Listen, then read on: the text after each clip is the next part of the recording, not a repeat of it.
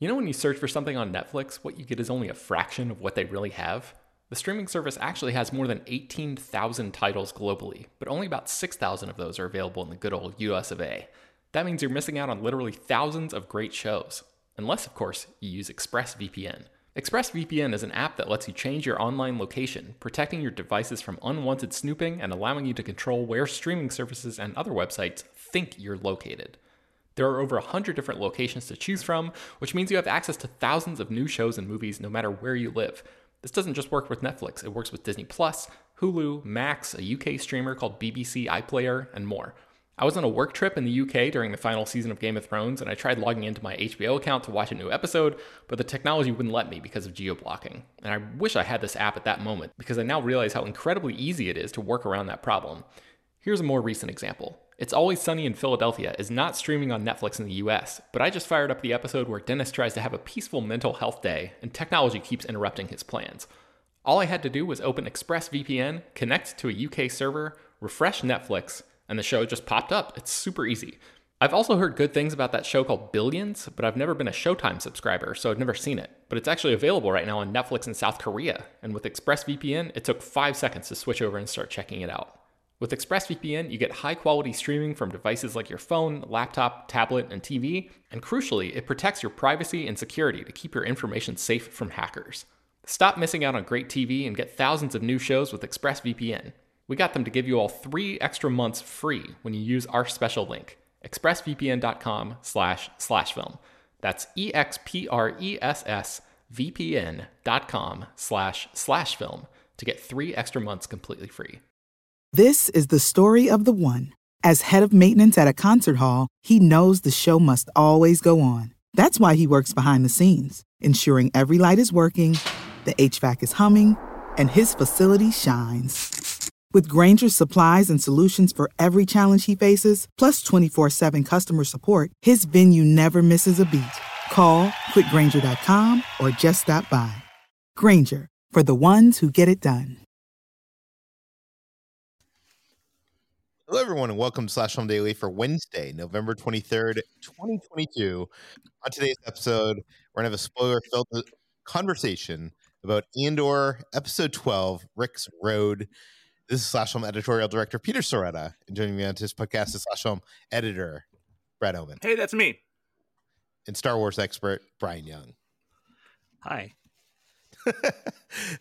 Okay, guys, before we talk about this episode, let's get to some feedback.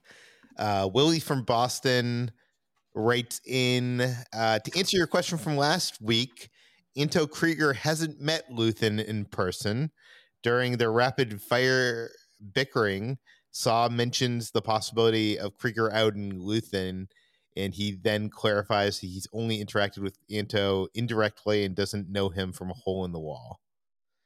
So, yeah, there's the answer to that. The other email, actually, we've got a lot of emails writing in with theories of what was going to happen in this week's episode, and almost all of them were incorrect. So there's no point in reading them here. But the other email I wanted to read this week was from Bob from Nashville. He wrote in that while watching Andor episode 11, there's a scene where Cyril breaks into a locked cabinet, and I was taken aback when I saw this because I happen to own that cabinet. It's actually a Joe Colombo Bobby rolling office organizer. I figured the audience might appreciate it. Here's a link so you can purchase your own. I'll put the link in the show notes in case anybody actually wants that cabinet. But I mean, this happens all the time. Like, especially with TV productions, even movie productions, they aren't able to create every single thing that you see on the screen. They have prop masters who are buying stuff that will look, like it fits into the Star Wars universe. But I wanted to ask you guys, is there ever been, because I relate to Bob from Nashville, because there's been moments where I've seen stuff in movies and been like, oh my God, that's not that. That's this thing I own. Has that ever happened to either of you? So the biggest offender, I think, is probably in Phantom Menace and Qui-Gon's lady's razor. Oh, yeah. Of a communicator, which is charming, especially when they start making toys that are based on that design. Like for Phantom Menace, they had the Comtech chips, and the Comtech reader was Qui-Gon's comlink, and it was just this giant talking women's razor. And it was funny. I don't know. It was like a Gillette women's razor too. I think they had to like pay them money for it. The thing is, strangely, usually this does lead a props. You know, like props that like I would say hero props. I guess you'd call them like props that, like the heroes that we use. It's usually like background props that this happens. So that was like a strange instance where it was like front and center. It's weird though, because like, with the instance of that razor, like, I don't think they make razors that look like that anymore.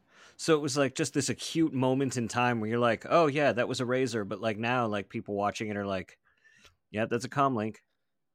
Yeah, it was a razor. So you're saying it was a razor that was out at the time of release? Yeah. Yeah. Brad, have you ever had this happen to you? No, actually, no. I've never seen anything like in a movie that I was like, oh wait, I have that. Yeah. One of the instances I remember is with J.J. Abrams' Star Trek. There is in the bridge, like the thing that they use to like go to light speed or whatever it is, is actually like this device. It's warp speed, Peter. Warp speed. Yeah, I'm sorry, Brad. It's actually this device that like is used in retail to scan like items. So it's literally lit up, like the red side of it where like you'd like, you know, place a barcode and scan it. And once you see that, you can never unsee it. Anyways, okay, let's get to this episode. This is the season finale of Andor, and it's titled Rick's Road. And Brad, what are your brief thoughts on this episode? Well, I didn't want this to ruin the rest of the season, but it just completely tanked the show for me. So sorry about it. No, I'm just kidding. I'm just kidding. What? No. This finale is like this is gonna be a weird podcast. No, this finale is outstanding. I appreciate some of the moves it makes. There's, you know, I love that they didn't try to go big with this finale. You know, there's obviously you know, some big moments that happen, but they didn't try and like turn it into like a more, you know, prototypical Star Wars finale. It still has lots of great moments of subtlety. It still keeps the focus squarely on Cassian and the Rebel rising, especially within Ferrix. And yeah, there's some, again, the writing in this series just does not disappoint. Every single week there's like some monologue, some exchange that is just perfectly written, and the finale was no exception at all. I loved every minute of this, and yeah, I'm so pumped to see where they go for season 2. Brian, what are your thoughts on this episode? Yeah, no, this is the worst. I don't know why. No, no, it was terrific. It really was this great capstone to what we got, and I know a lot of people were like, well, he just gets off Ferrix really fast. Are we ever going to see these people again? I feel like in one of our podcasts, you said that. You're like, are we even ever going to see these people again?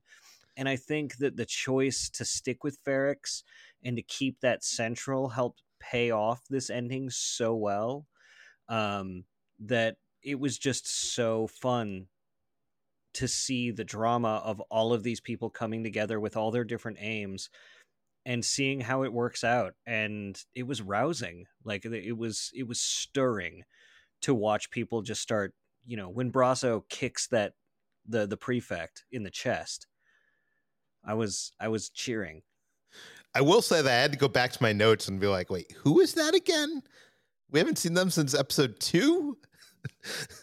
So yeah, no, I thought this was brilliant. I thought it was brilliant how all the storylines come together. It's one of my favorite things in movies and TV shows is when like you have a lot of characters who are all kind of in their separate storylines, and then you eventually have the scene where, you know, they start crossing paths and it all like comes together in like one big climactic thing. And I this is that episode of Star Wars. And it's also, you know, at times a masterclass in tension escalation. If I have one criticism, I think it becomes abundant in this episode for me, and I'm sure Brian will disagree with is That's why I'm here. Yeah, I don't think the score of this show is getting me as emotionally involved as I should be. There's moments where I feel like I should be crying or I should be like experiencing more emotion, and I feel like the score is so cold and it's not I would I feel argue like I'm on the edge. I would argue that the score in this series is maybe less cold than the rest of the series, especially when it comes to the music that's played on Ferrix. Oh yeah, So- especially the musical instruments and stuff like that. Yeah. Like, and that's the thing, like the music when it's doing its job feels very invisible to me, which I don't think is a positive or a negative. And when it finally started popping out, like especially in this episode, especially with all of the wind instruments that they were playing in their procession, it felt very haunting, and it felt very purposeful, because it felt like what they were doing was sort of going after two different motifs, and one of them on one side is sort of narrating the pictures we see of the American Revolution with the the one guy with the drum, and then the two flutes behind him or whatever, you know what I mean? Yeah. And then on the other hand is, I went through and rewatched the procession scene in Godfather 2 in preparation for writing my article about this episode, because I think there's a lot of Godfather in this episode in particular, and the music is so hauntingly similar. It feels like they might have pulled it right out of that. Yeah. By the way, I want to point out that I'm not talking about the processional stuff. I feel like, I mean, that has obviously probably been written by the composer, but I'm talking about the more what would be the word for it? Not diegetic. Like the rest of it, the score, yeah. It has felt very invisible to me, which I don't necessarily see as a positive or a negative. Yeah. Okay, let's get into it. So the opening shots of this, we see Willman soldering wires on a circuit board while a hollow projector projects an image of his father, Salman Pak. We later learn it's a bomb. But I wanted to ask you guys, did you instantly know what he was making? It felt very apparent. I don't know. This feels like a gotcha question. It felt apparent to me. Yeah, like, was that not? Yeah, it definitely felt like it was a bomb. I'm not Yeah. sure what else it would have been. I wasn't sure. I was like, maybe he's creating some kind of piece of technology that like could be used to get them out of something. But yeah, I think it was pretty obviously trying to make you think it was a bomb. But I thought maybe they were gonna like swerve it in some way. Okay. Well, I don't know. Like, I got the impression it was a bomb and kind of stuck with it. Yeah. Because this has the feeling and the vibe of, like, we've talked about this on the podcast before, that like late or early 20th century like anarchist labor movement, right? Yeah. And bombing places was pretty commonplace back then, and like thinking about the intentionality of Tony Gilroy, especially with him on the script, like why would they be showing us these close-ups of them building something if it wasn't going to pay off later? It's literally Chekhov's bomb. Oh yeah, no. I thought it was going to pay off later. I just thought they were going to take a swerve with it and it not be like some kind of destructive bomb, but be something else. But it's totally fine. This is not a criticism on my part. I was just wondering if either of you had thought like, oh, maybe they're going to do something else with it. So the next scene is an Imperial shuttle landing on Ferrix, and out comes Dedra Meero, flanked by Death Troopers. And I was actually kind of surprised to see this because aren't Death Troopers like held for like the top Imperial officers? So it depends. Death Troopers were actually in Rogue One when it initially came out. They were part of the like sort of research and development and science teams that Krennic was part of. And then we kind of see them creep into other places and creep into the ISB. So I don't think it's necessarily for higher ranking officers. It's for officers in white uniforms. And it's, I mean, like from a visual standpoint, the reason for that was literally as simple as Gareth Edwards wanted to do an inverse of Vader in black and the white stormtroopers showing up on the Tantive 4 with Krennic and his black stormtroopers or death troopers here, the black clad ones on Lamu at the beginning of Rogue One. And so like they get placed where they look cool, and they look way cooler opposite people with white uniforms. So Brian, I love how sometimes like it's about the there's been put a lot of thought put into this, and like it has some kind of extra meaning, and then sometimes it's you like, oh, they just look cool. if something doesn't look cool in Star Wars, they're doing it wrong. I agree.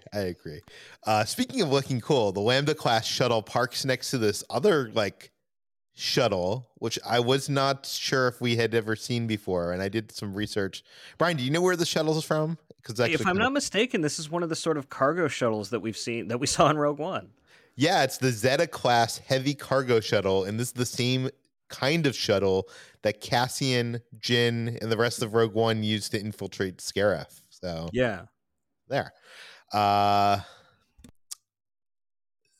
Zanwan tells Brazo that Cassian is headed back for the funeral. Corv and Dedra walk through the alleyways in Ferrix while Cinta tails them. There's a bunch of stuff that happens here that it kind of happens fast. Nurchi gets info from Zanwan. Like he's kind of like playing the spy, the Imperial spy in this episode, which we can talk about a little bit later. So on Coruscant, we cut to Coruscant.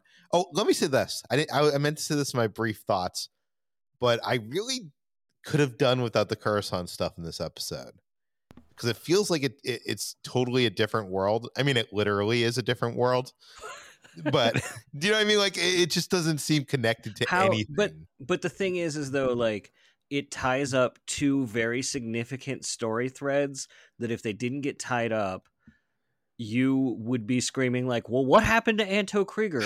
And what happened with Mon Mothma? And like, you know it. Well, okay, the Anto Krieger stuff, I think you could still tie up. Like, you can jump to Coruscant. I'm not saying don't jump to Coruscant. I feel like the Mon Mothma stuff, I don't know, maybe it should have been done in last week's episode or something. Well, I think it reintroduces Blevin, right? Like, because what they're doing is setting the stage for season 2. And Blevin coming in and working the Mon Mothma angle is actually really interesting, because we haven't seen him since Dedra started getting her promotions, right? Yeah.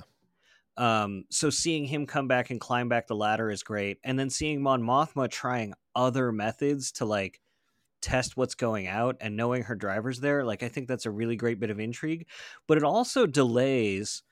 I think there's a really great magic trick that they pulled in this episode about Cassian's appearance on Ferrix, and part of it is being able to go to Coruscant, and part of it is being able to sort of delay his first appearance, so none of us ask, wait, how'd he get there?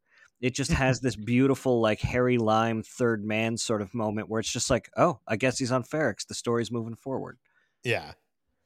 Okay, so on Coruscant, Mon Mothma unclasps her gown. She's waiting for Perrin in their limo, and he shows up, and she asks for privacy, which is, she knows what she's doing. She's literally like, it's like, record me, pay attention. And she berates Perrin for gambling away the money. As Cloris, the driver, eavesdrops, and he denies it because he hasn't been gambling any money. And I wanted to ask you guys, what is the end game here? Because I mean, Brian, you said that she's like trying things to see where things go.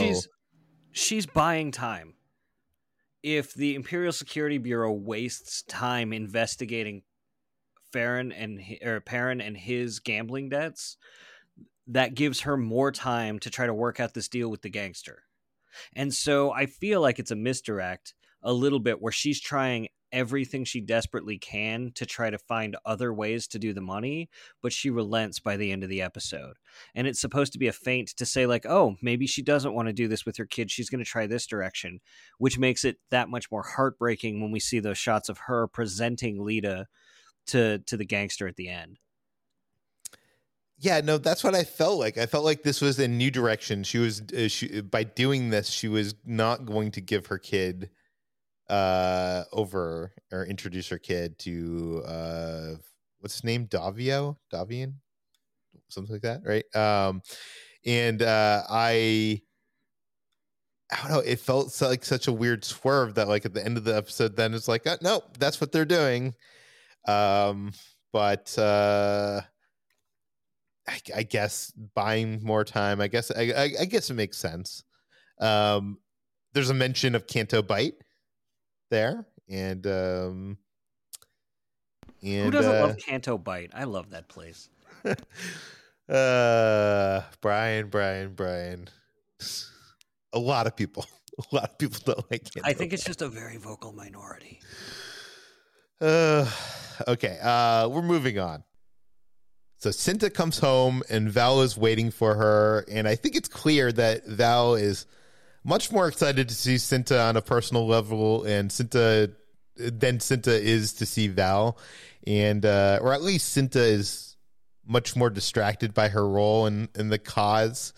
And I wanted to ask you guys, what do you think is going on here in this relationship? I mean, this feels like it's roughly the same kind of thing that happened before, where, you know, Vel is still, you know, trying to maintain this relationship they have, but Cinta is very squarely focused on the rebellion and the cause and exactly what they're doing, you know, and Vel has to really try to like pull her away from that, you know, that moment where she says, come away from the window. It's like, you know, come on, like, let's have like a moment together where we're not worrying about this stuff. I feel like this is going to have to come to head next season, right? Or they break up in the intervening time because they can't handle, Vel can't handle the lack of attention on her and the split attention on the rebellion. But since that's what I was thinking too. Actually, is like, because there's supposed to be like a year that passes between now and the next season, and I think that it would be interesting if by the time we catch up with Vel and Cinta, like they've already broken up, and then the next time they see each other, it's like a little bit awkward, you know?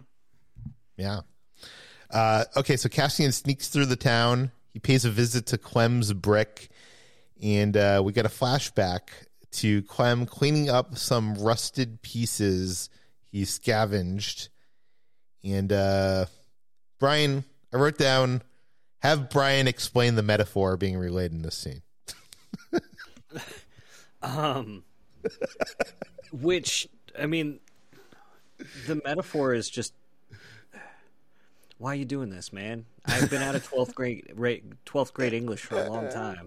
I feel like there's a lot going on here. There's what he's saying, but there's also like taking the pieces that are rusted and like restoring them to newer condition. So it does work on a couple of different levels. One, like what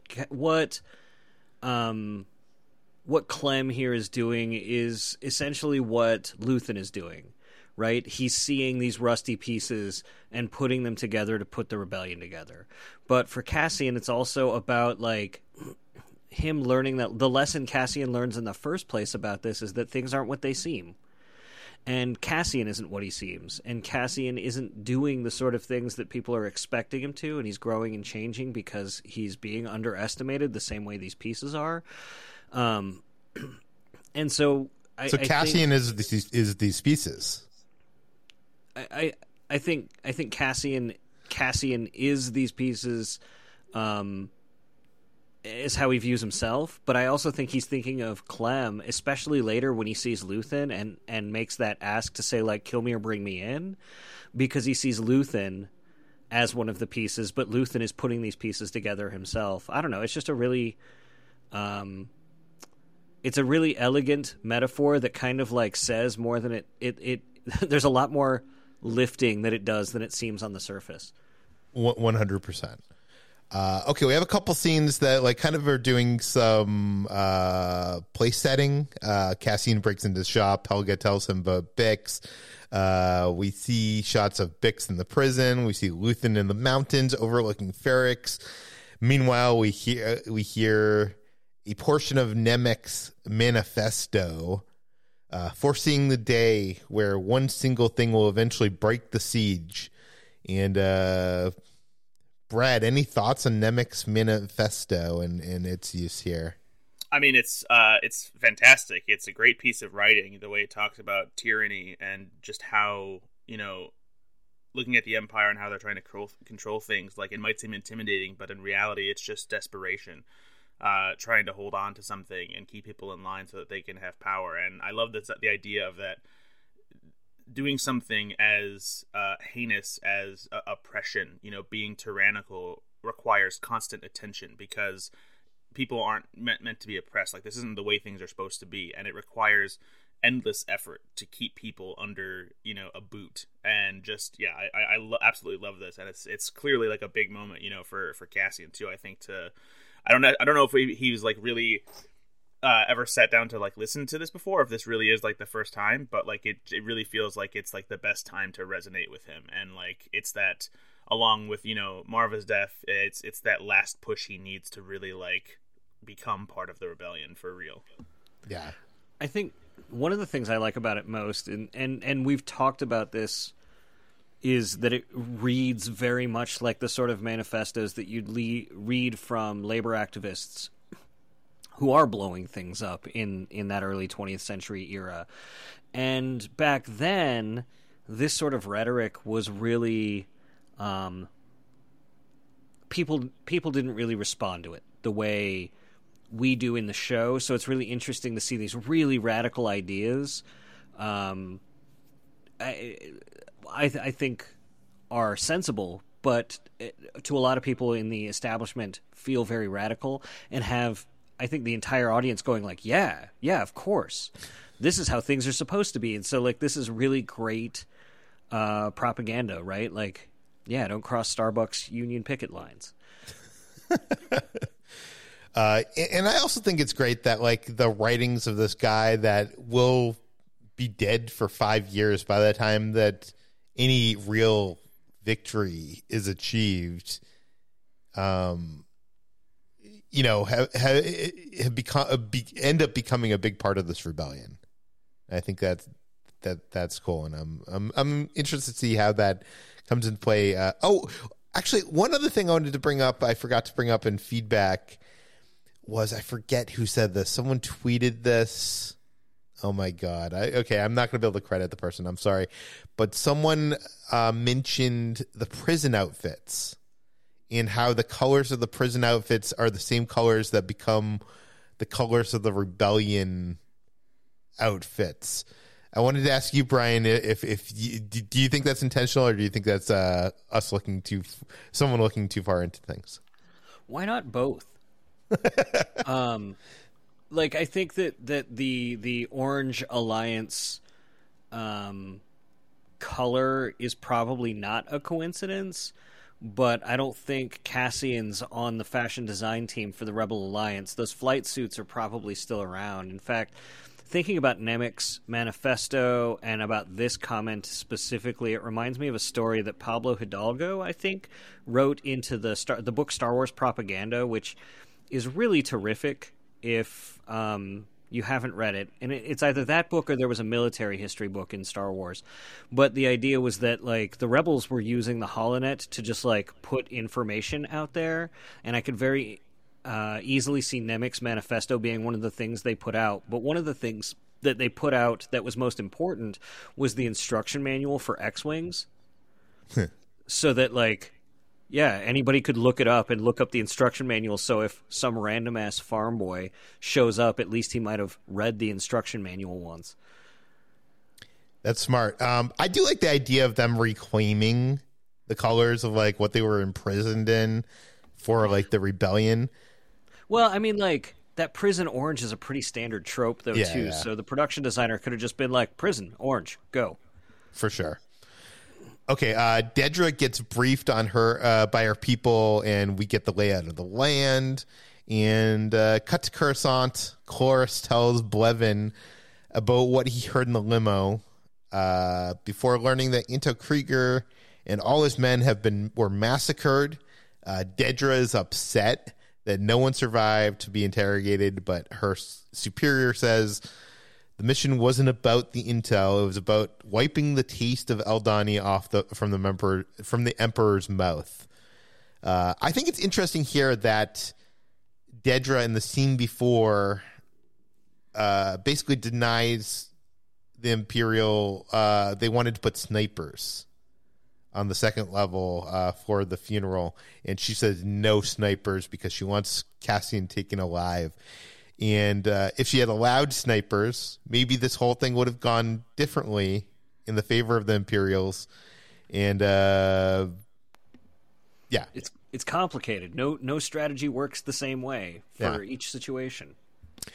But it's just interesting because she's taking the non-imperial look at things of like let's put less force, let's whatever, and it's because of that she kind of lost in a way.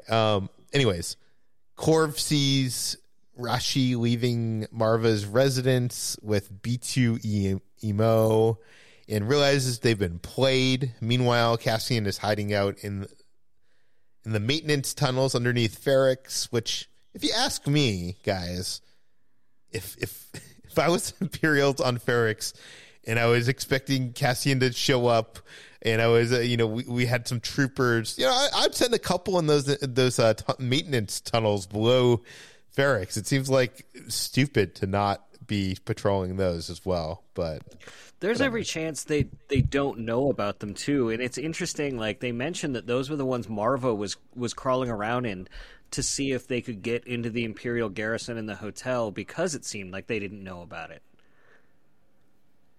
I mean, that's also possible as well. Yeah. And it adds that third man kind of vibe. Brazo hugs Cassian, and Cassian regrets not being back in time to see Marva, and Brazo relays Marva's inspirational message, which I wanted to get your thoughts on this, because the inspirational message mentioned that he was kind of the spark, a spark in this like rebellion of sorts that's rising up, but he was never able to tell her his part in this Eldani thing. Did she know that he was part of that, or is she just talking about what happened on Ferrix before? I think she knows him as a person, and that she knows the content of his character to know that he's going to be doing something good, and she knows that he left because he did something bad, and the story travels around Ferrix that he killed those guys, those two corpos, which she doesn't seem that plussed about, but no, I think she understands the content of his character and knows that Brasso delivering this message from her in this moment is going to have maximum impact on changing him as a person and making him like wake up a little bit. Yeah. Cyril and Sergeant Mosk are sitting across each other in an aisle, sitting across from each other in the aisle of like that transport ferry that we've seen before. And they trade hats. This I can't figure out. Why did they trade hats? Better disguises. Okay. I don't know. I thought there was more going on here. I was like, maybe I missed something. Why are they trading hats? They're just weird. Those two guys are just weird, and they're in love with each other. Brian's writing fan fiction over on Tumblr. You can read his it's called Cyril and Mosk, a Star Wars story. Nurchi sees Pelga scurry away from a closed door. He has information on where possibly Cassian is. Luthen approaches Val, who fills him in on everything. The plan is to kill Cassian before they have a chance to talk with him and get any information.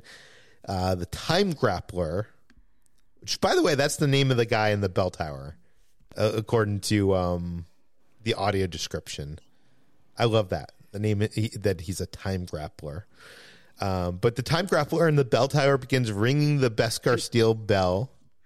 Can I say, like, how much I love the elegance of that scene prior when Dedra's telling him not to put snipers, they're talking about the timeline they put them on and how it would be a few hours. And then Vel does that, and she's like, it'll be a few hours, but you'll know it by the ringing of the anvil. And they set all that up so that as soon as it starts ringing, you as the audience know, like, oh, shit's going down. Like, it's just so well designed to make you understand that things aren't the way they're supposed to be, because how would we have any idea how they're supposed to go in the first place? So the time grappler is in the bell tower, begins ringing the Beskar steel bell, and again, I love shows and movies where all the stories come together and you have the various characters crossing paths for the first time, even if they don't interact with each other, like even if it's like they walk by each other. And I love when you have also, movies or shows like this, and then like an event connects all of it. Like the ringing of this bell is, even if they're not in the same location, they're in the same area, and that bell connects everything together.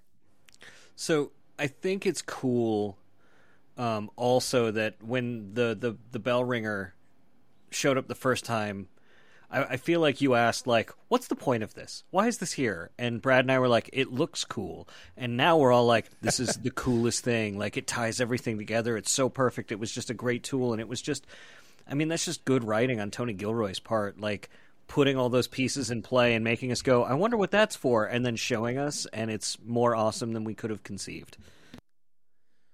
Yeah, no, I 100% agree. Okay, so a band of musicians leads the funeral procession with the Daughters of Ferrix behind them.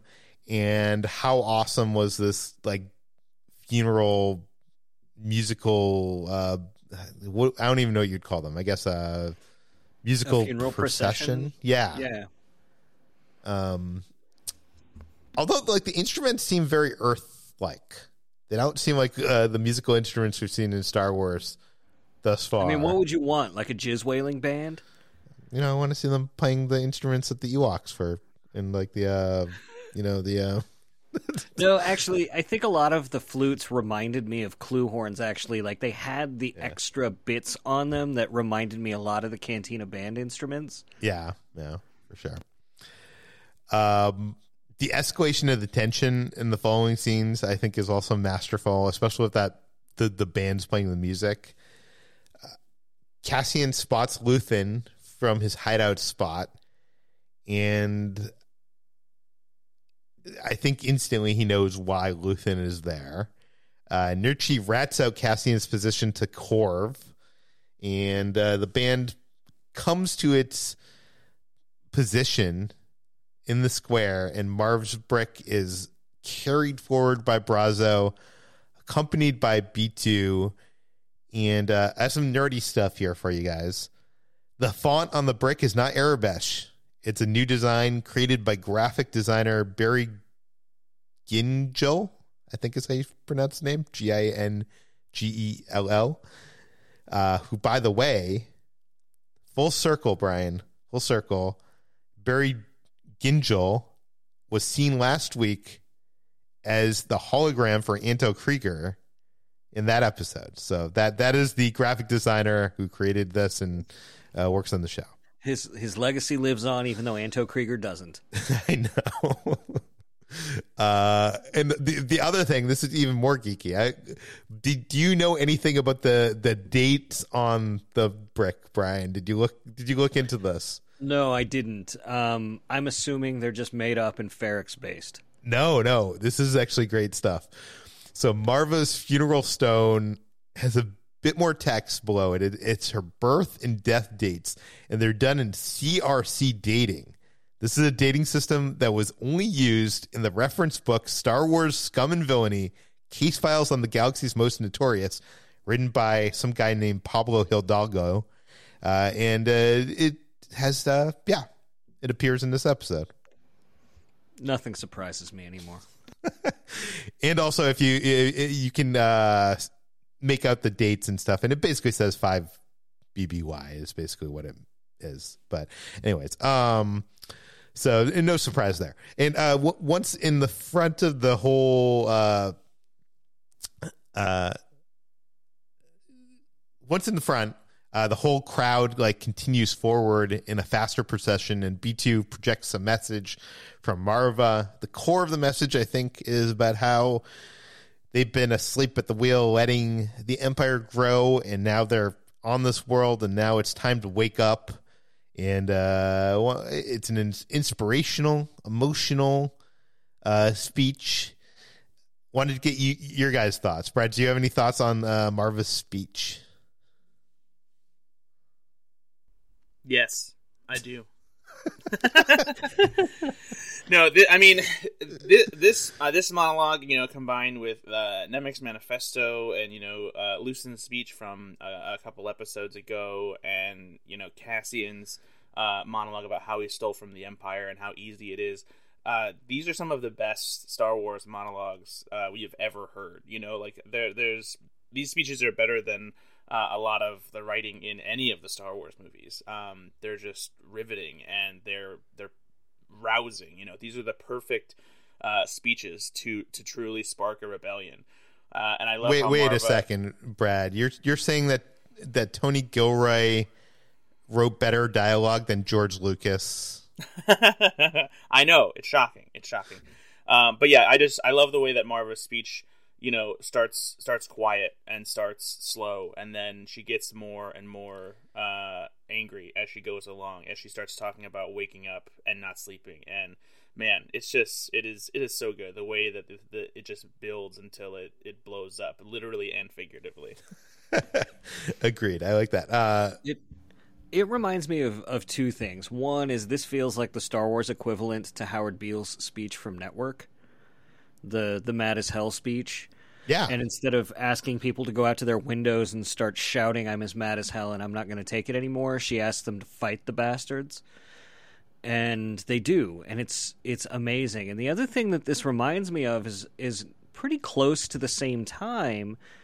Ezra is giving his speech similarly via hologram or via broadcast on Lothal and asking the people there to rise up. And then that's similar again to Mon Mothma's speech that she gives to the galaxy after she leaves the Senate and the Rebels crew tries to get her to Yavin 4.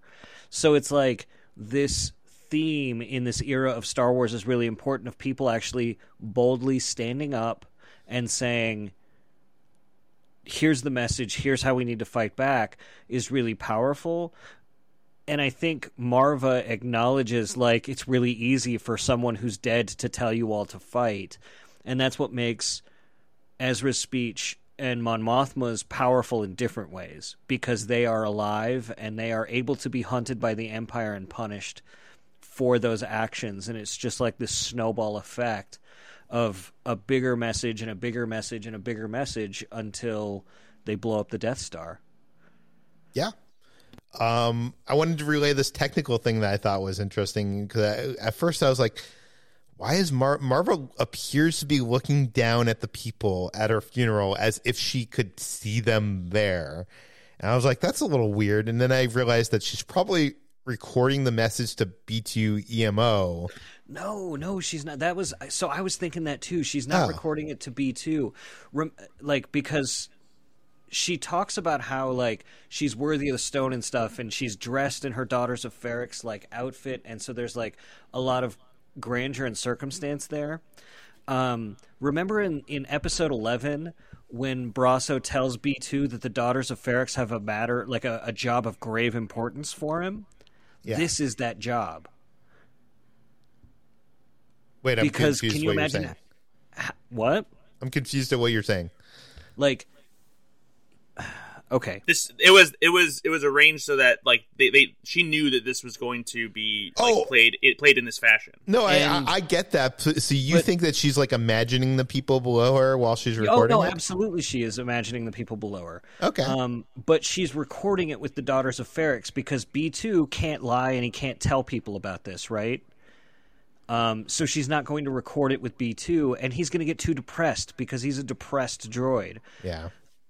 So that's why in the last episode, Brasso's like, the Daughters of Ferrix have an important job for you, and his job is to project this message that they give him.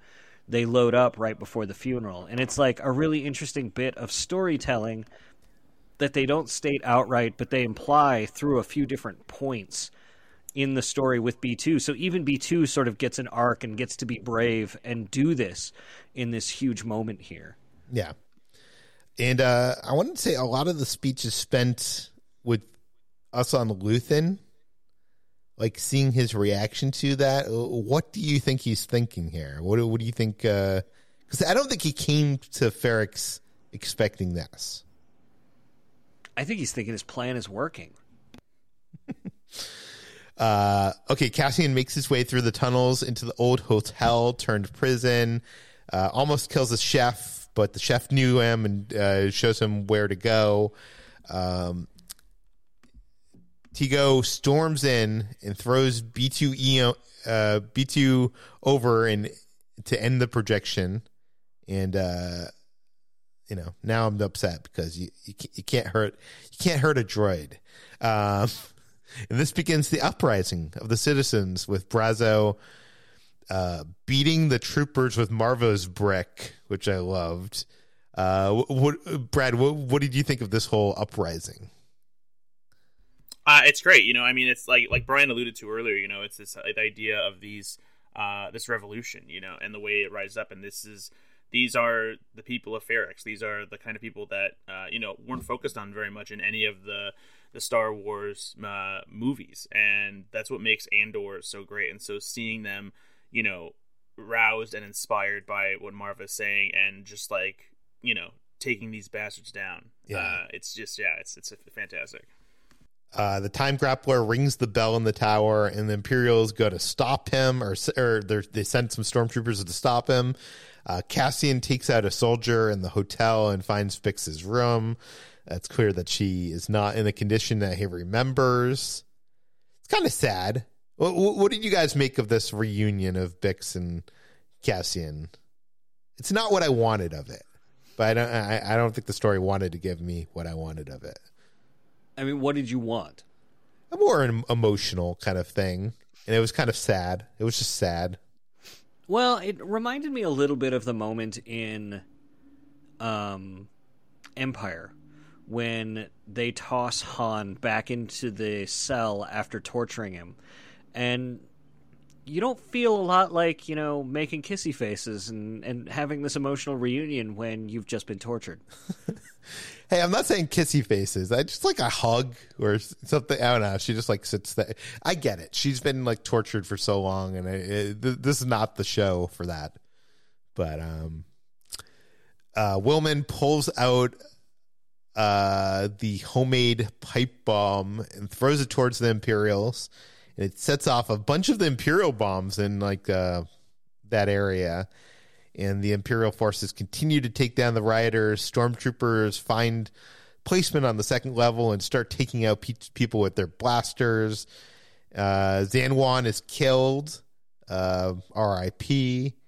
Korv discovers Cinta tailing him in the alleyway, and she takes him out and shoves him into a doorway.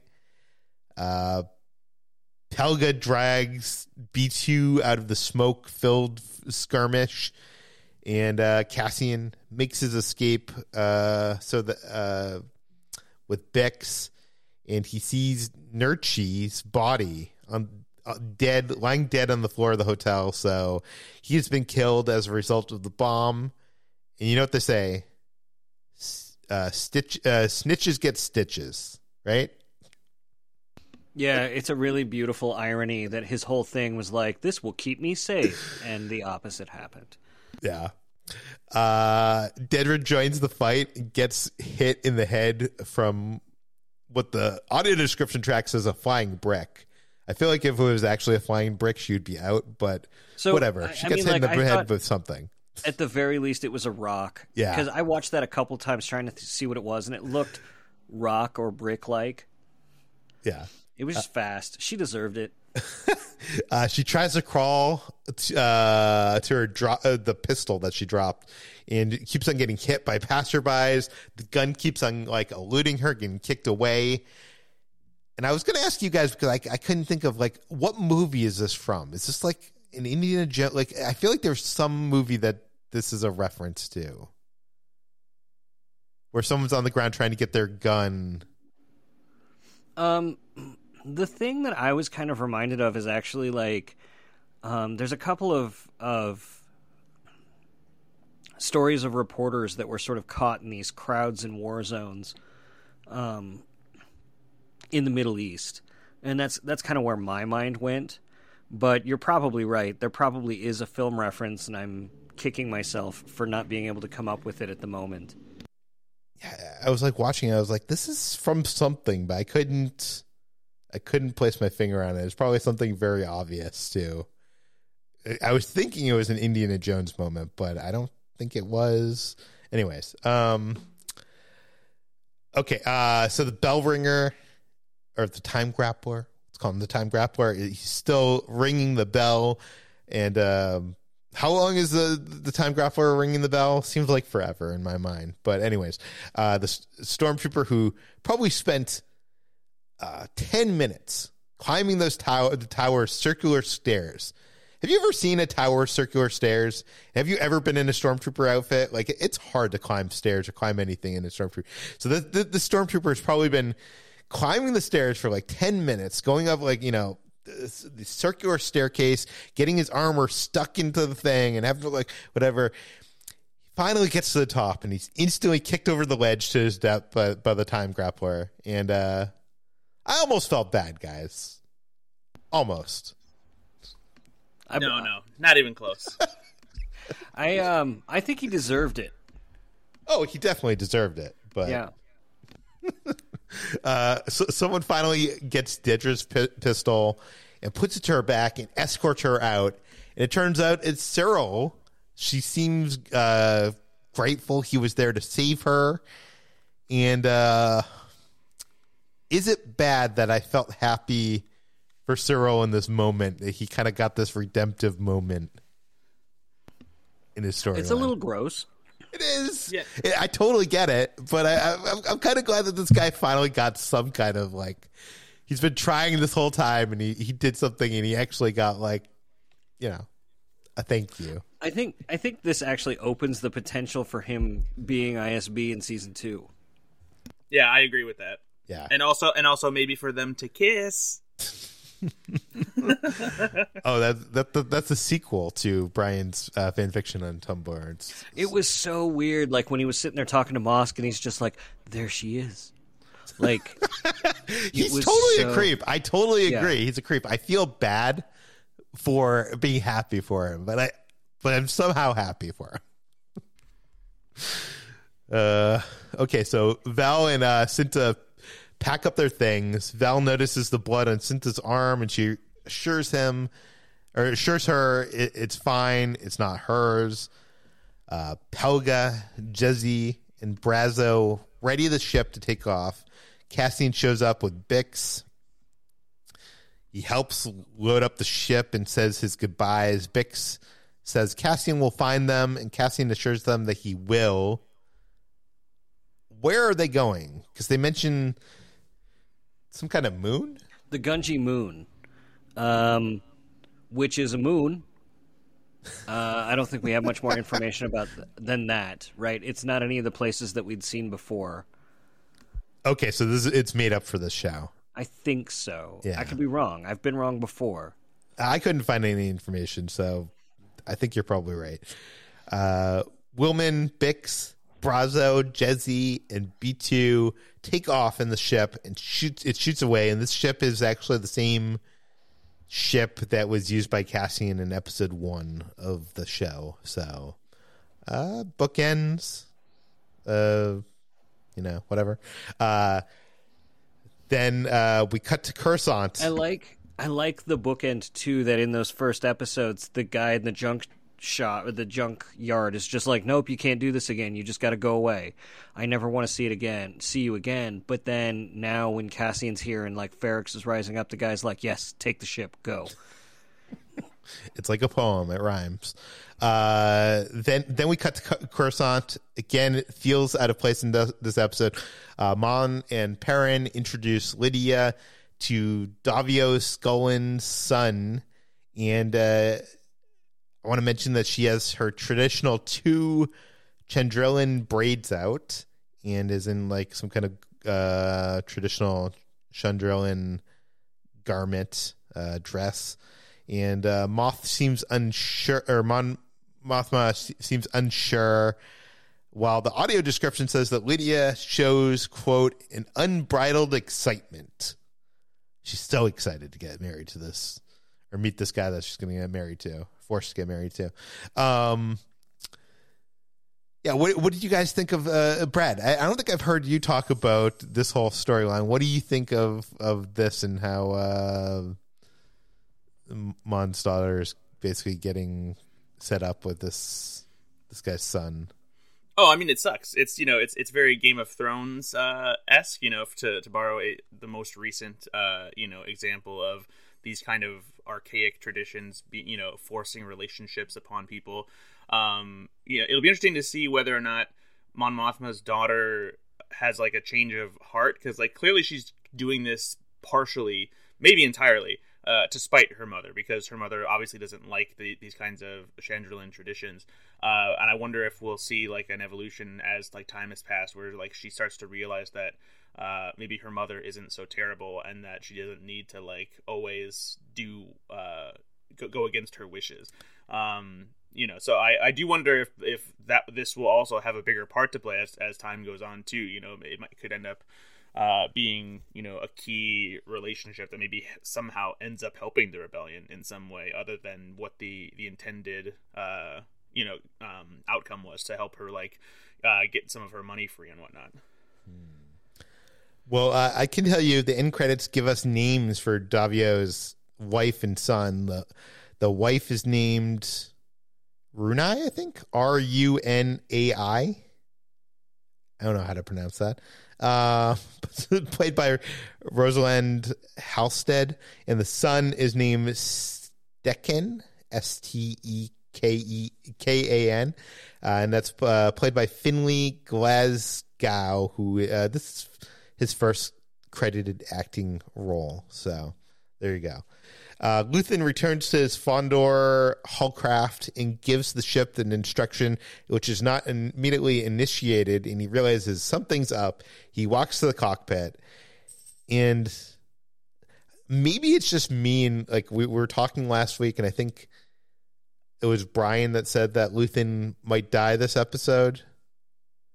Someone said theorized Luthen could die. I'm sure it could have been a possibility. Yeah, but was it only me that thought in this moment, oh no, Dedra has shown up or something and he's going to die before the reveal of Cassian? I didn't get that vibe starting the show. Like in previous episodes when we talked about it, I was like, yeah, it could happen. But as soon as we got into this narrative, like it had completely slipped my mind. Yeah. Well, instead it's Cassian who's there. Cassian asks if Luthen was there to kill him and offers to make it easy, presenting him with his blaster to finish him off. And I wanted to ask you guys, like, do you really think that Cassian is there? Because he says, kill me or take me in. Do you really think Cassian is there to actually be killed, or do you think he wanted to be taken in? This is the only play he has to not get killed by them, and it's basically him putting faith in the idea that Luthen knows keeping Cassian alive and around is better for him and the rebellion than simply killing him and go. Because when Luthen scoffs and he's basically saying, it's like, you son of a bitch. It's like, and Cassian immediately has a sigh of relief. He's like, because he definitely had no idea whether or not Luthen was going to kill him or take him in, or like realize that what Cassian was trying to do here and show him that like he's here and like he's here for the fight now. Yeah, that's why I thought so too, because he just promised Bix and everyone that he's going to find them, and it like didn't seem like he really wanted to get killed. Brian, did you read the scene the same way? Yeah, no, I did. I think typically on readings, Brad and I seem actually pretty close. We just vary in our level of enthusiasm for how we read it. That's true. Okay, so Luthen smiles, decides to take him in rather than kill him, or at least that's what we're implied. Cut to next season when Cassian's dead on the floor. No, probably not going to happen. Like, very, very, very, very unlikely to happen. What did you guys think of the ending of this episode before we get to the end credits scene? Which, by the way, you guys alerted me to. Brian didn't actually see it the first time around. I think Brad. What? I didn't know. Somebody else on the Slash Room staff brought it to my attention. I had no idea. I didn't even think to check because Star Wars doesn't do credit scenes. So. Well, they did one in Book of Boba Fett. So this is right. This is the second this year. Oh, they did do one in Boba Fett. I forgot about that. And was Solo an end credit scene? No, it wasn't. That was before the credits, the Darth Maul thing. Yeah, that was in the movie. That was in the movie. Interesting. Okay, so this is not the first end credit scene. But this is to say that if you're listening to this and you haven't seen it, you might want to pause and go watch it before. Yeah, it's at the very end of the credits too. It's not a mid-credit scene, so that makes it even more sneaky. But before we get to the end credit scene, what do you guys think of how this episode ends? I'll start things off. There has been a criticism with this show that it doesn't feel like a traditional TV show where the episodes kind of just end in mid-story and they don't really have like a huge cliffhanger. It's just like, a little bit of a cliffhanger, but not like much. And it doesn't feel how a traditional TV show ends its episodes. And I always kind of wrote that off as like, oh, there's these 3 episode arcs and they're doing this different thing. And I feel like as much as I like this episode, I don't love the ending. Doesn't feel like the ending of a season finale, I guess is. I mean, I think that just fits to the vibe of the whole show, though. The whole show kind of flies in the face of like the traditional tropes of both Star Wars and what we expect from television, And I think that that's kind of what makes it better. Is it's not doing these obvious like start points and end points and leaving you with a cliffhanger week to week. It's not leaning into that. It's telling the story it wants to tell. And like it's long form TV storytelling, and if anything, like I feel like this kind of ending is perfectly in line with the rest of Andor because it's not this big bombastic ending. It's not anything that leaves you like on the edge of your seat or anything like that. It's this is the moment where Cassian Andor decides to join the rebellion. And that's huge for Cassian, and it's just it leads us right into the 4 years leading up to Rogue One. And I think it echoes the cut from episode 10, Luthen's speech, right? Remember how Luthen's speech, he's just like, I'll take heroes wherever I can get them. And then it cuts to Cassian and Melshi just like running on the sands of Narkina 5 trying to find some way to survive. And I think that was a cut meant heavily to imply that Melshi and Cassian were among those heroes that Luthen would take. And so when you cut to the season finale and Luthen is like smiling, I think it references back to that cut. I don't know, like it's so smart the way this is written and references back to storytelling that's done even in the juxtaposition of things like that rather than stated outright. And it really asks you and invites you to like read deeper into these things. And for me, it ends with that ellipsis, like Brad said, like Cassian's joining the rebellion. That's where season 2 is headed. Like what else, what other ending would we want?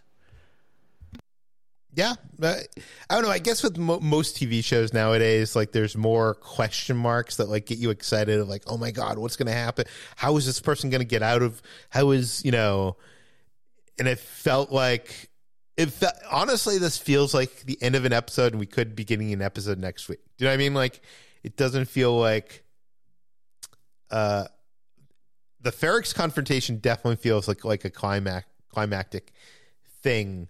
But the way the episode ends does not feel like the usual season finale of a show. But I guess we're getting, not a television show written by Tony Gilroy, but we're getting a Tony Gilroy television show. Okay, let's talk about the end credit scene. So we finally get to, everybody was asking when they were on Narkina 5 and they were all, the prisoners were all building these things. We were asking, I saw a lot of people on Twitter like, even asking Pablo and stuff like that, what is that? Are we going to find out? I think we even theorized on this show that it's probably part of the Death Star in some way. So patting ourselves on the back. This end credit scene shows us these mini droids helping Plasma Torch the 6-arm spines that were being constructed by the prisoners on Narkina 5. And they're basically connecting these hexagon shapes together. And we pull back to reveal that it's part of the outer rim being constructed on the unfinished Death Star super laser. And I thought this was a cool end credit scene because it felt, it gives context to what we were seeing, but it also connects Andor's story to, what happens in Rogue One. Yeah, I mean, I don't mind the credit scene. I think it's fine. One thing I do always appreciate whenever we get shots like this is a reminder of just how big the Death Star really is, and like the way like it gave us a sense of scale of like moving back from these droids and like pulling back and showing us just how small of a part we saw in the opening to how how big the Death Star really is. And it's a cool shot of seeing how the pieces of the super laser are floating in this very visually appealing way. And by the way, in that respect, it also makes you think like how many prisoners are there out there building these pieces, because those are just like the tiniest like little Legos in this Lego set. Yeah. But at the same time, I almost like wish that they wouldn't have like explained what it was they were building. Like for me, it didn't matter what they were building. It could have been anything. What mattered was like it's the oppression was the point. Like it doesn't matter if they're building pieces of the Death Star, if they're building land speeder engines or anything like that. It's just that they're using them as labor, as a way of keeping them down. So like sure, it's a fun, cool connection. I didn't need it, but like it's a cool shot, and yeah, sure, why not? Brian, what are your thoughts? It's cool, but like I'm glad they did it as a post-credit scene rather than trying to cram it into the narrative. Because this has nothing to do with the narrative, right? Oh yeah. This is the one bit of fat that doesn't really matter and that none of the characters know, right? Like if you watch the show and think about the way the narrative is constructed, like everyone has a POV and we're all learning everything and piecing the story together from very specific characters' POVs. And we don't have that for the Death Star. So like that also got me thinking, like I was trying to figure out where that level of construction in the Death Star takes place, because it feels too advanced for 5 years before the Battle of Yavin. Because Galen Erso was still working on the super weapon at this point, because of Catalyst and Tarkin. And then I realized like it doesn't matter because it's so far removed from the narrative.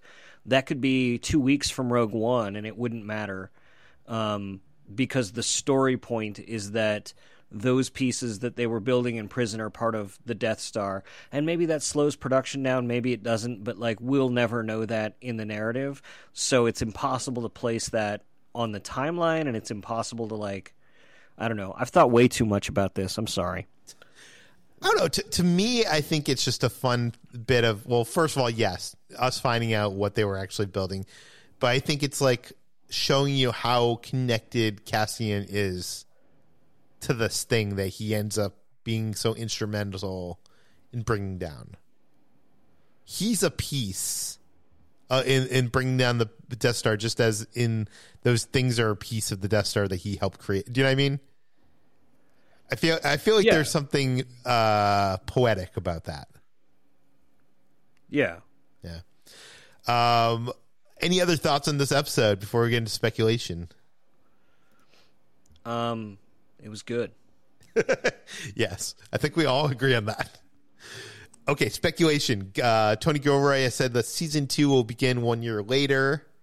So that puts us at 4 BBY. So it's weird because I feel like when he was on stage at D23 Comic-Con, no, maybe it was Star Wars Celebration.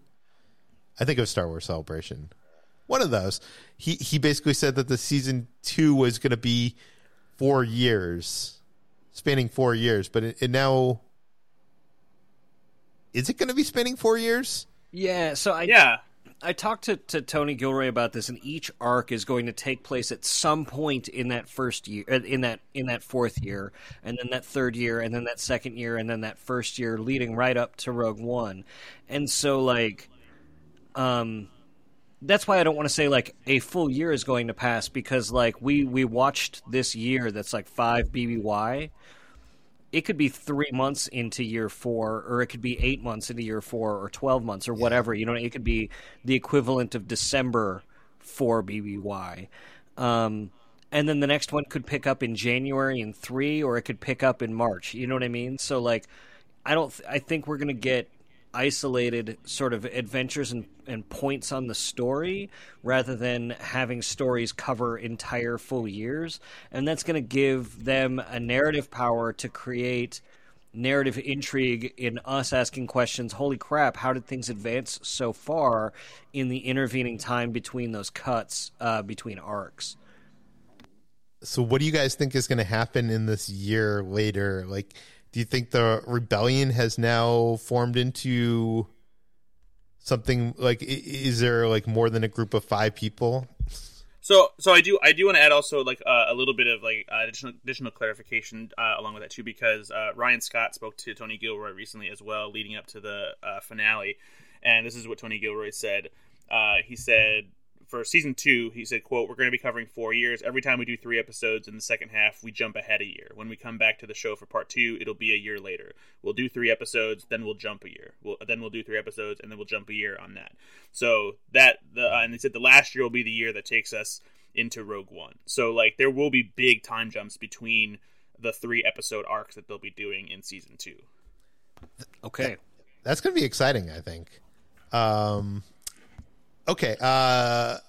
What was I asking before? What do you think, Brad? Do you think when we jump a year into season 2, do you think the rebellion is going to be more solidified at that point? Yeah, I feel like it has to be. You know, I think that we'll probably see a little bit more organization. You know, maybe they'll have some more resources. But I don't think it'll be like necessarily a well-oiled machine. You know, like by the time the very first time, you know, we see the Rebel Alliance in Star Wars: A New Hope, you know, like they have plenty of resources at their disposal, not anywhere near the size of the Empire, but like it's clear that they've been doing this for a little while now. And so, if anything, maybe a comparison might be like, in the same way that we see Batman in the Batman after he's been Batman for like a year or two. Like this, we'll see him like the Rebel Alliance will still be like learning things, but they're not necessarily trying to like light the spark anymore. Like the spark's been lit, and now they probably have some more weight behind them. Brian, what do you think? Where do you think we're gonna start things off in season 2?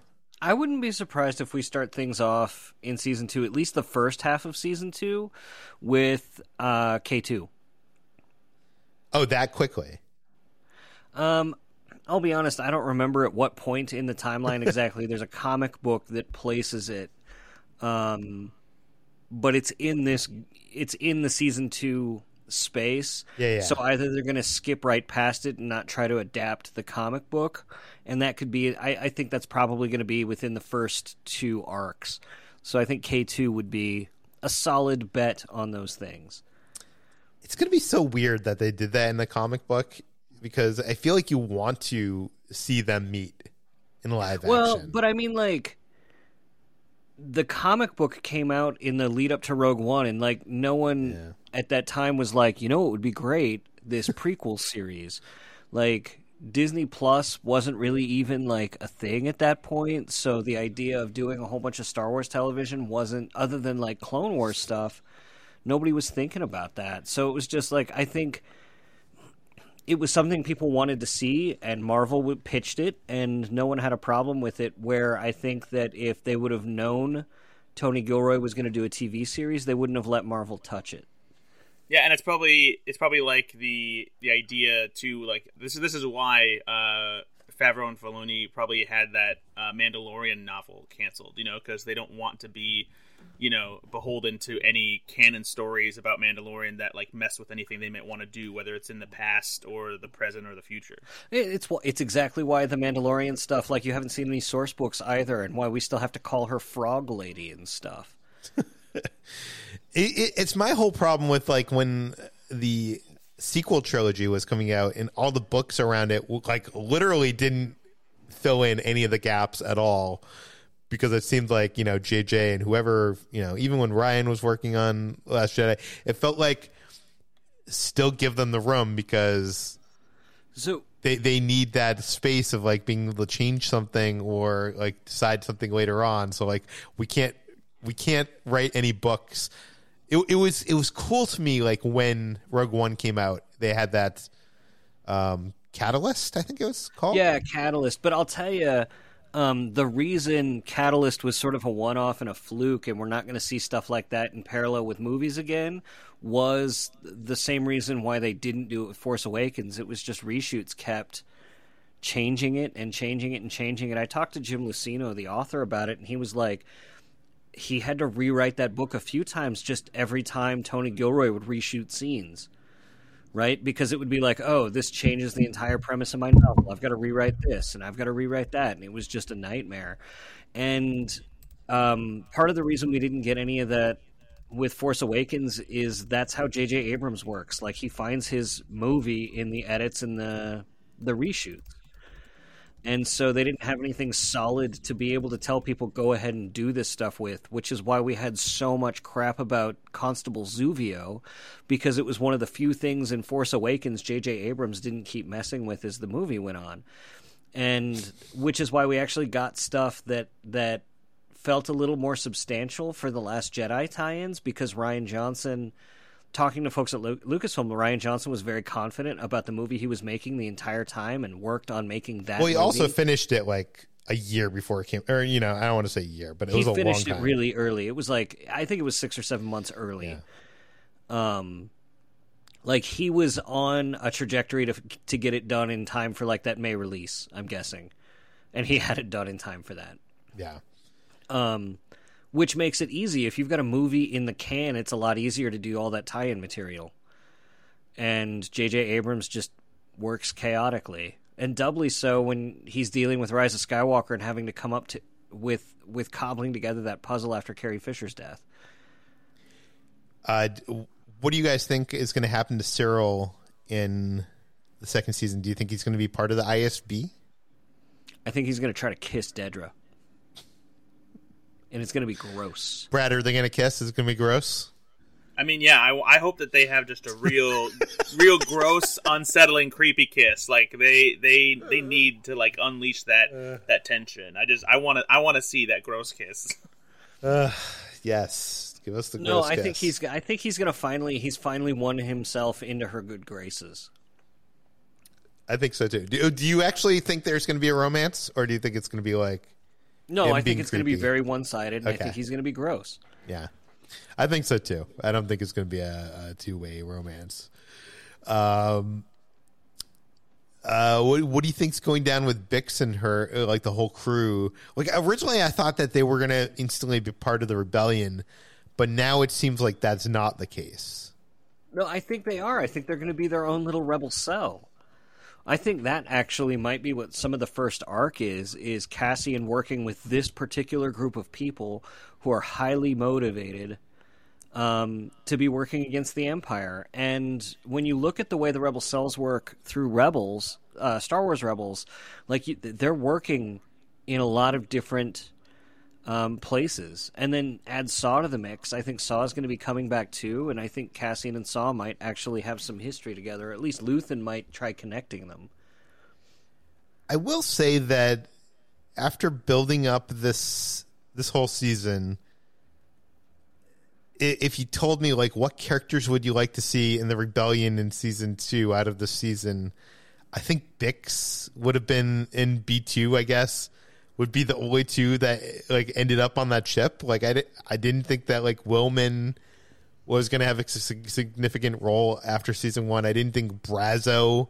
I honestly didn't think we were going to see Brazo after episode 2 or 3 again.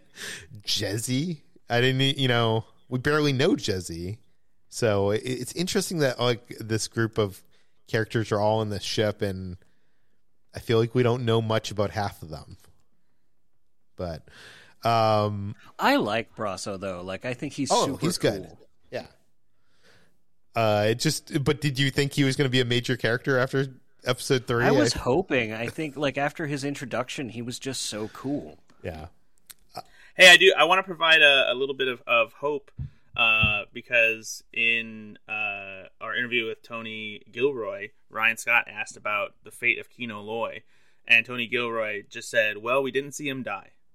So that sounds like such a Brian answer, by the way. Hey, you know what? Like when you travel around Star Wars circles and interview people enough, you just kind of pick up the lingo. Yeah. Okay. I would hope. I don't know. I'm not sure if you can make that make sense. Like jumping a year later and you just see Kino somewhere, but maybe. I mean, it wouldn't like. There's no telling like that he couldn't become part of the rebellion. Like this is the thing where like Remix says in his thing, like you have all these people around who are part of the cause, but they just don't know it yet, you know. And so I think that like there's easily the possibility that he could, you know, be part of the movement and just pop up somewhere, you know. Yeah. Okay, so the other storyline that we're following this season is Mon Mothma and her family, and now that they've kind of given up their daughter to a scummy gangster in exchange for him possibly providing them money, what would you guys like to see happen next season with that whole story?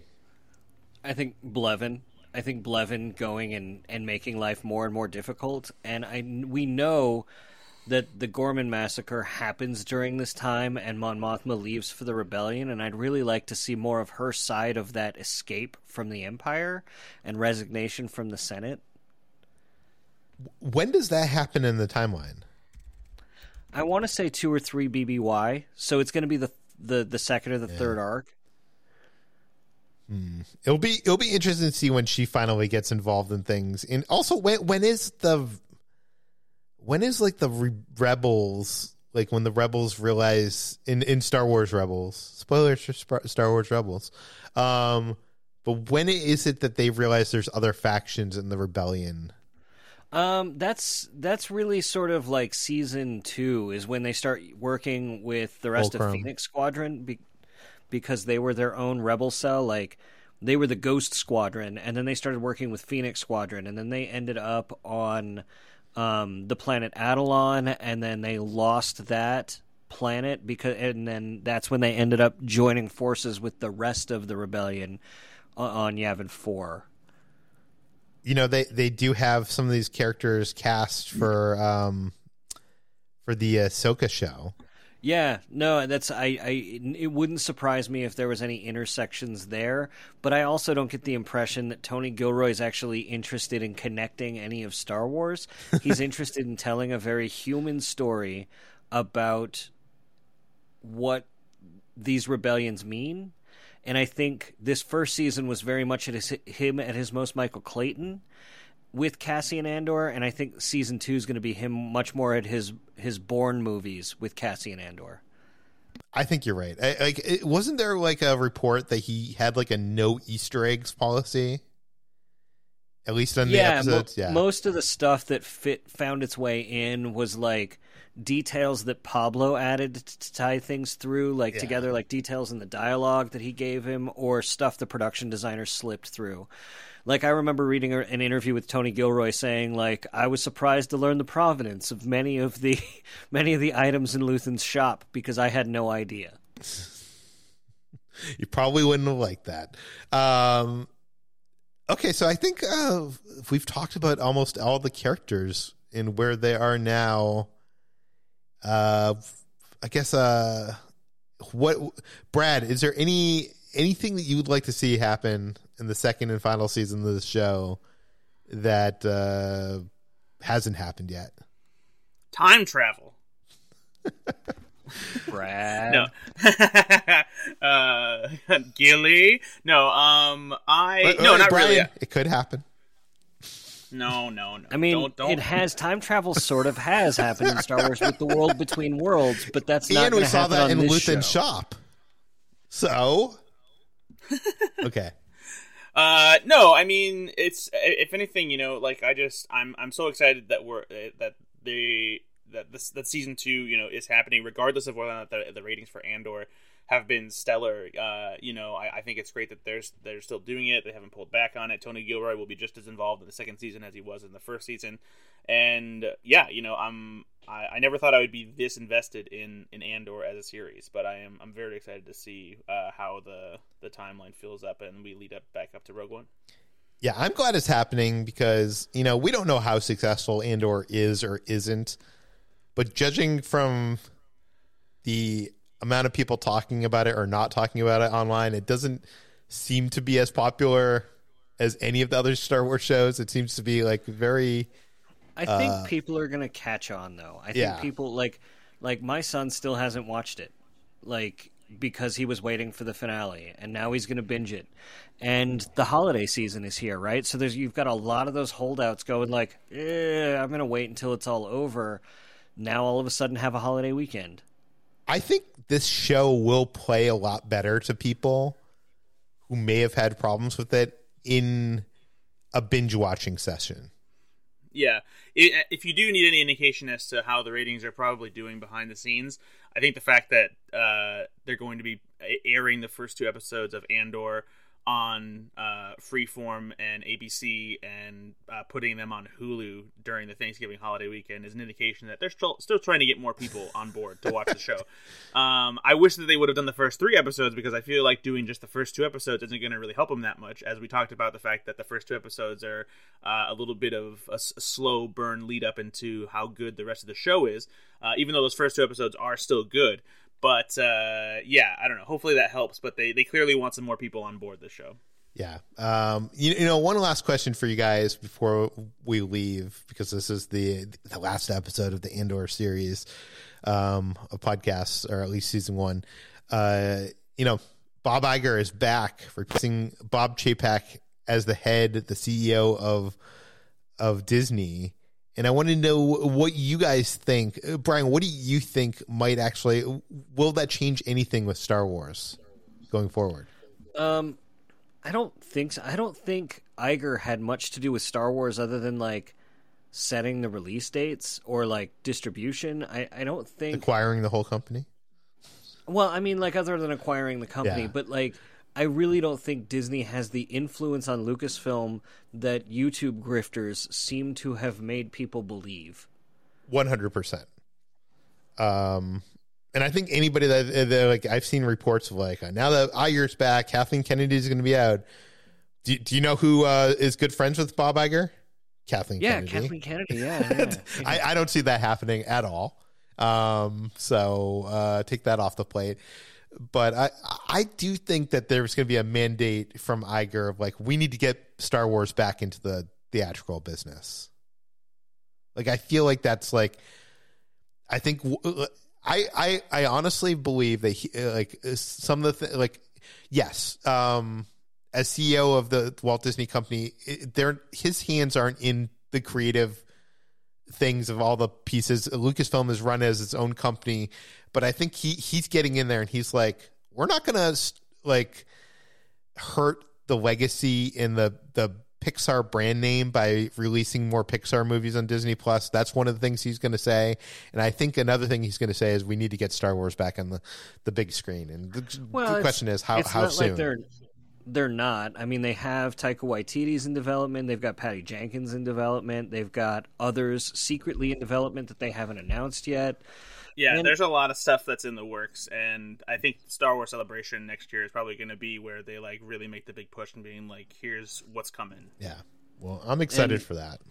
Rian Johnson's still on board for his. Brian, keep on saying that, but I bet you it's never going to happen. Did you see his quotes coming out of the Glass Onion press where he's I've got to finish this in the next Glass Onion and then, hopefully. But when I talk to people, it was always a ways down the way. It was just they wanted to sign him because they liked working with him that much. When you finish a movie that big that early and they can make all of their marketing and licensing decisions that early, that's money in the bank. I believe all that. I just still don't believe it's going to happen. But Brad, what do you think? Do you think this is going to change anything for Star Wars? Do I think like the mere existence of Andor? No, Iger coming back in charge of Disney.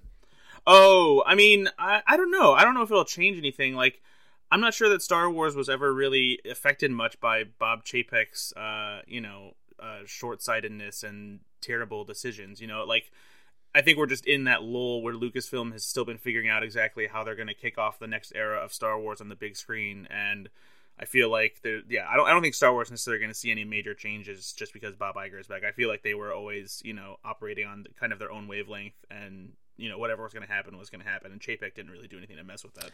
Well, we'll see. I hope that there's more theatrical stuff for Star Wars. As much as I'm liking this TV stuff, I miss Star Wars on the big screen. But okay. Oh, trust me, there's plenty of Star Wars on the way to the big screen. Tell us about it, Brad. No, okay. You can find more of all of our work at slashfilm.com. Brian, where can we find you? So I do the Full of Sith podcast. If you're interested in hearing me talk about Star Wars, you can catch me there. You can catch all of my coverage usually of Star Wars stuff at /film. And if you want to follow me personally, you can go to my website or whatever social media that you choose to use today at Swankmotron, and my website is swankmotron.com. And Brad, I know that recently you've been putting together some gift guides on the site. Indeed, I have. Thank you for bringing that up, Peter. If you are a big movie or TV fan, feel free to check out /film. Every day this week, a new gift guide installment will be released with tons, and I mean tons, of different options for the movie and TV nerd in your life. I did a whole collection of movies on 4K and Blu-ray and Criterion and Steelbooks on Monday, a bunch of TV seasons and box sets on Tuesday. Today is a big roundup of a bunch of books. Tomorrow will be soundtracks and artwork, and Friday there's one that will have clothing and housewares and some random accessories, and there's also a big toys and collectibles one that's on the way, but that one's taking a little bit of extra time just because of how much stuff there is, and we want to showcase everything properly. But yeah, plenty of options at your disposal, so be sure to check that out. Check it out. /film Daily is published every weekday on Apple, Google, Overcast, Spotify, all the popular podcast apps. Please subscribe to our newsletter. The link is in the show notes, and please send us your feedback, questions, comments, concerns to us at peter@slashfilm.com. And if you have been enjoying this, you can support us for free by going to Apple Podcasts and write us give us a 5-star rating, write us 1 or 2 sentence review, tell your friends, spread the word, and we'll see you tomorrow. This is the story of the one. As a maintenance engineer, he hears things differently. To the untrained ear, everything on his shop floor might sound fine, but he can hear gears grinding or a belt slipping. So he steps in to fix the problem at hand before it gets out of hand. And he knows Grainger's got the right product he needs to get the job done, which is music to his ears. Call, click Grainger.com, or just stop by. Grainger, for the ones who get it done. Save big money on everything for your next project at Menards. It doesn't matter what job you're up against. Works, cordless power tools, and lawn equipment have the power for you to get the job done faster and easier. The PowerShare 20-volt batteries run longer on a single charge, and they can be used with other tools. Check out Menards' entire selection of Works, cordless power tools, and lawn equipment. Plus the weekly flyer today on Menards.com. Save